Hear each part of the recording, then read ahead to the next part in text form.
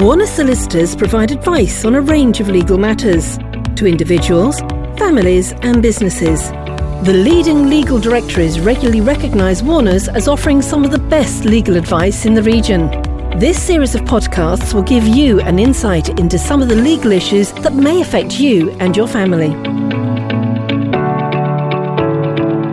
I'm Paul Harvey and welcome to the Warners Solicitors series of podcasts. I'm delighted to introduce Anisha Dami today of Warners for this podcast, and we will be discussing wills. Now, before we embark on the topic, can I ask you, Anisha, what your role is with Warners? Yes, of course. I'm a solicitor with Warners. I completed my training contract at the firm, and now I work in the private client team, dealing with wills, lasting powers of attorney and probate. Okay, so let's get on to the topic of wills, Anisha. Why should I make a will? There's a number of reasons for an individual to make a will. Firstly, it's really important that you ensure that your wishes are carried out as you would like, and it also reduces stress for those left behind at what can already be quite a difficult time. In your will, you can choose exactly how your assets and possessions should be dealt with in the event of your death. You can give specific gifts to your family, friends, or even charities. If you don't have a will and you pass away without one, something called the intestacy rules apply, and that can mean that your estate passes in a way that isn't very efficient for inheritance tax. And the other complication is that a surviving spouse might only receive part of an estate if there are children as well, which may lead to a forced sale of the family home, which can cause quite a lot of distress, as you could imagine, at, again, a difficult time. And if you're not married to your partner, without a will, what happens to your assets? So if you're actually not married and cohabiting, for example, then your assets without a will, unless they're in your joint names, they would pass to your family under the intestacy rules and not to your partner. So the only way that you can ensure that your partner would benefit in the event of your death is by including them in your will. And if you have children who are minors, tell me more about appointing guardians. That's another very important reason to have wills made. In your will, you can specify who you would want to act as guardian for children who may be minors if, say, you and your spouse or their parent predecease. And so you can specify, in a letter of wishes how you would like them to be brought up in that event and detail your wishes that you might not have had the opportunity to do so if you hadn't had a will prepared. And if you're a business owner, when having a will prepared, how opportune is it for tax planning? Yeah, so it's really important, especially if you're a business owner, to meet, with a solicitor to be able to take the relevant tax advice regarding business property relief and to structure your will in a way that is beneficial to the business and to you so that there isn't a complete mess when you pass away. And can you tell us a little bit more about if you and your spouse sadly pass away, leaving no children or grandchildren, what can you choose with regard to the receiving of the estate? If you passed away and you didn't have a will and you didn't have any children or grandchildren or next of kin, then you could actually say that you would want the estate to pass to a charity instead. Otherwise, if you do have some distant relatives alive, the estate may pass to them.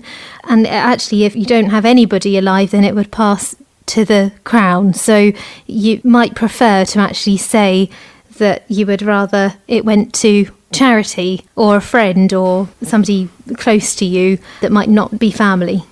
This is now all about what happens if I don't have a will, and if you die without a legally valid will, how does the law view that? What's the next stage? So if you pass away without a legally valid will, then the law determines what happens to your estate and it passes by the rules of intestacy. There is a tool on the government's website to see how your estate would pass in that instance, and you can go through it and see what would actually happen if you passed away without a will in that case. The other thing is that somebody would have to act as an administrator of your estate. And whereas in wills, you would appoint an executor to deal with the administration of your estate, having an administrator act, it might become a bit more long and complicated because genealogists might be needed to determine the family tree and locate your beneficiaries because we wouldn't know who they are necessarily. Have you ever been involved with going that route with genealogists involved? We have had to instruct genealogists previously to locate one side of a family. The deceased's family knew only about the maternal side, but they didn't know about the paternal side. So we instructed a firm who produced a family tree that was about 4 A4 pages long, and it was up on the wall in the office so that we could try to see where the estate was going. And then we had to make contact with all these people. So as you can see, it becomes a lot more complicated and a much longer process, which can actually increase the costs involved as well. It reminds me of long-lost families, and I can imagine that taking a long time sometimes to discover the route. So if you don't have any surviving relatives and you pass away without a will, tell me more about what happens then. As we touched on, if you don't have any surviving relatives and you pass away without a will, then the estate passes to the Crown. That's why, making a will is quite important, because if you had made one, you would have maybe instead left it to charity or to friends. So you would have specified where your estate would pass rather than just leaving it to the Crown. So here's a question now that I suppose is a consideration for people.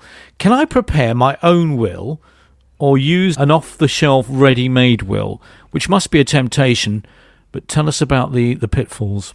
If you prepare your own will, there could be complications, and it's quite fraught with danger because there is language that you may use in it that could misinterpret your interpretations, and that could accidentally be included.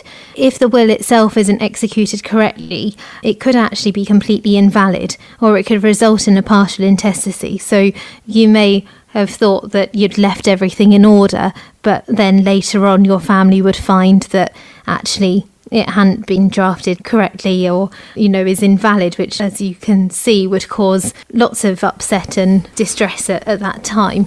So solicitors belong to a regulated profession, and we have insurance to cover any possible mistakes that might happen, whereas non-solicitor will writers are unregulated and sometimes unqualified too. So, at Warners, we use our specialist expertise and knowledge, not only of the law, but also the laws of property and trusts and tax, to prepare wills that are tailor-made to your specific circumstances, because no two sets of circumstances are the same.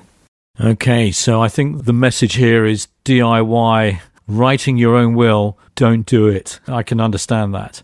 Let's talk now about the process of making a will. Anisha, talk us through that, please. Yes, so in non-COVID times, we would usually meet face-to-face in the office to discuss your circumstances with you and your instructions before preparing a draft will for you and a letter explaining everything in detail for you to consider.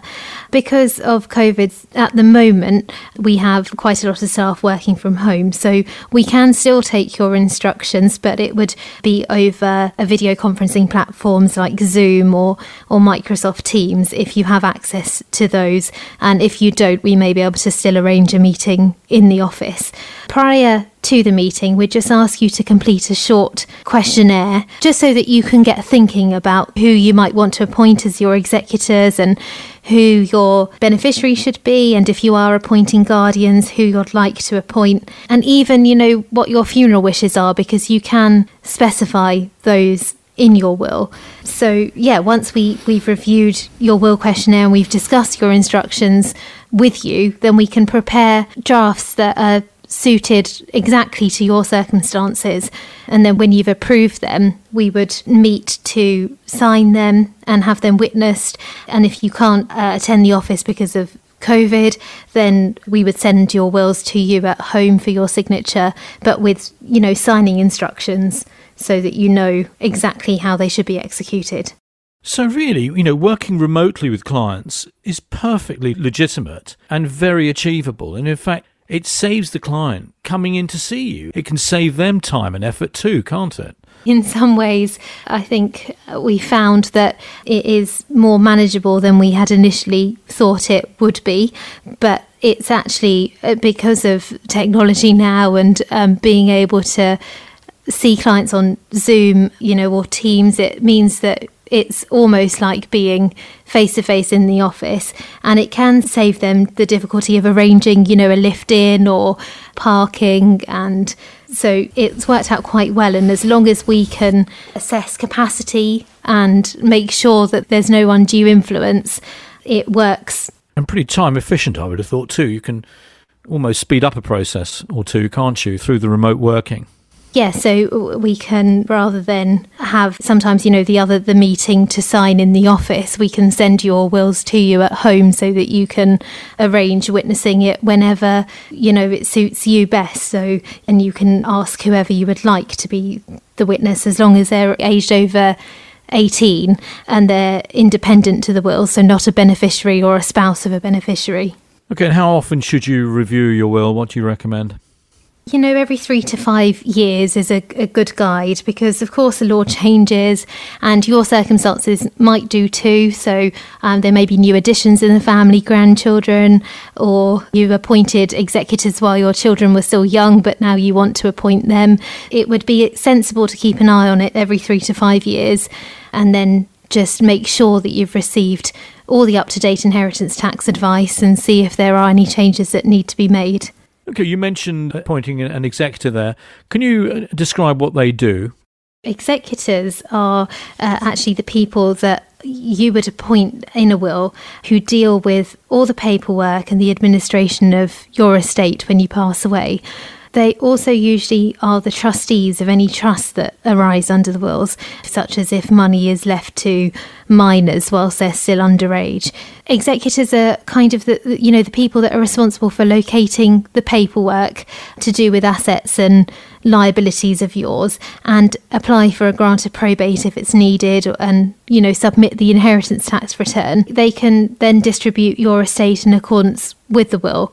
Whilst they don't have to be solicitors, and they can be anyone aged 18 or over, such as your spouse or your children or a close friend or relative, if they are struggling with the probate process or they would like some assistance, they can still instruct a law firm to assist with the administration if they would like to. And of course, Warners would be very happy to take up that role. Yes, of course. So if you would prefer to have independent executors, then Warners are able to act as professional executors and trustees, and it would be the partners at Warners who would act with perhaps the work being carried out by a more junior lawyer like myself to make sure that the costs are not overly high. Thanks, that's very clear, thank you. I made a will previously, but have recently got married. Do I need to make another will? Yes, so if you marry after making a will, your will is actually automatically revoked and it becomes invalid unless it included a clause that refers to your declared intention to marry the person that you have got married to. So if it has that clause in it and, not too much time has passed, then your will will still be valid. If it doesn't, then it does get revoked by the marriage. So you should definitely, come in and make new wills, and perhaps with your spouse, so that you can plan together and have wills made together. So can we talk about separation without divorce and how that can affect the validation of a will? Yes, so if you're separated but you haven't got divorced, then your will isn't actually affected, because it's only divorce that means that the gifts to any ex-spouse or their appointment as the executor become invalid. But if you are only separated and you didn't actually go through the divorce process, then an ex-partner might still benefit on your death. And so in that case, it's really wise to review your will, because it won't automatically not include them, and you would have to make some changes to your will to redirect your estate to new beneficiaries if you were leaving assets to them. This must be a very heavily discussed area. There must be a lot of disputes that go backwards and forwards on this particular topic. Yes, so if you don't make the right sort of provision in your will, or it doesn't follow your wishes exactly, then yes, it can become contentious. And so the best thing to do really is to make sure that you've set it out as you would like. Anisha, say I'm in the process of looking at getting divorced, what is the implication of our relationship as joint tenants? Our family team would definitely advise you at that time, as would we, that if you are in the process of getting divorced and you pass away before the divorce is finalised, if you own as joint tenants, your property will pass automatically to the surviving spouse. And that's just how joint tenancy assets pass. So, if you never change that, then it will just pass over to the surviving owner. So when you start the process, you might wish to sever the joint tenancy so that you own as tenants in common and you own your respective shares of the property so that you can leave them in your respective wills instead of, leaving it to, if your divorce isn't finalised and you pass away, then under the rules of intestacy, if you don't have a will, then that tenants in common share could even pass to the surviving spouse. So you would want your will to say where that share should go. Good advice. Now, do I need to have a new will prepared each time an executor or beneficiary changes address? You'll be pleased to know that the answer is no, you don't have to have a new will prepared every time, because obviously addresses can change quite frequently for executors and beneficiaries. So the best thing to do really is just to let us know. We can keep a note together with your will and just update our records accordingly, because addresses are mainly used in wills for reference purposes. And, if we ever do have to track down a beneficiary, it's useful to have an idea of their previous addresses or their address so we can find them.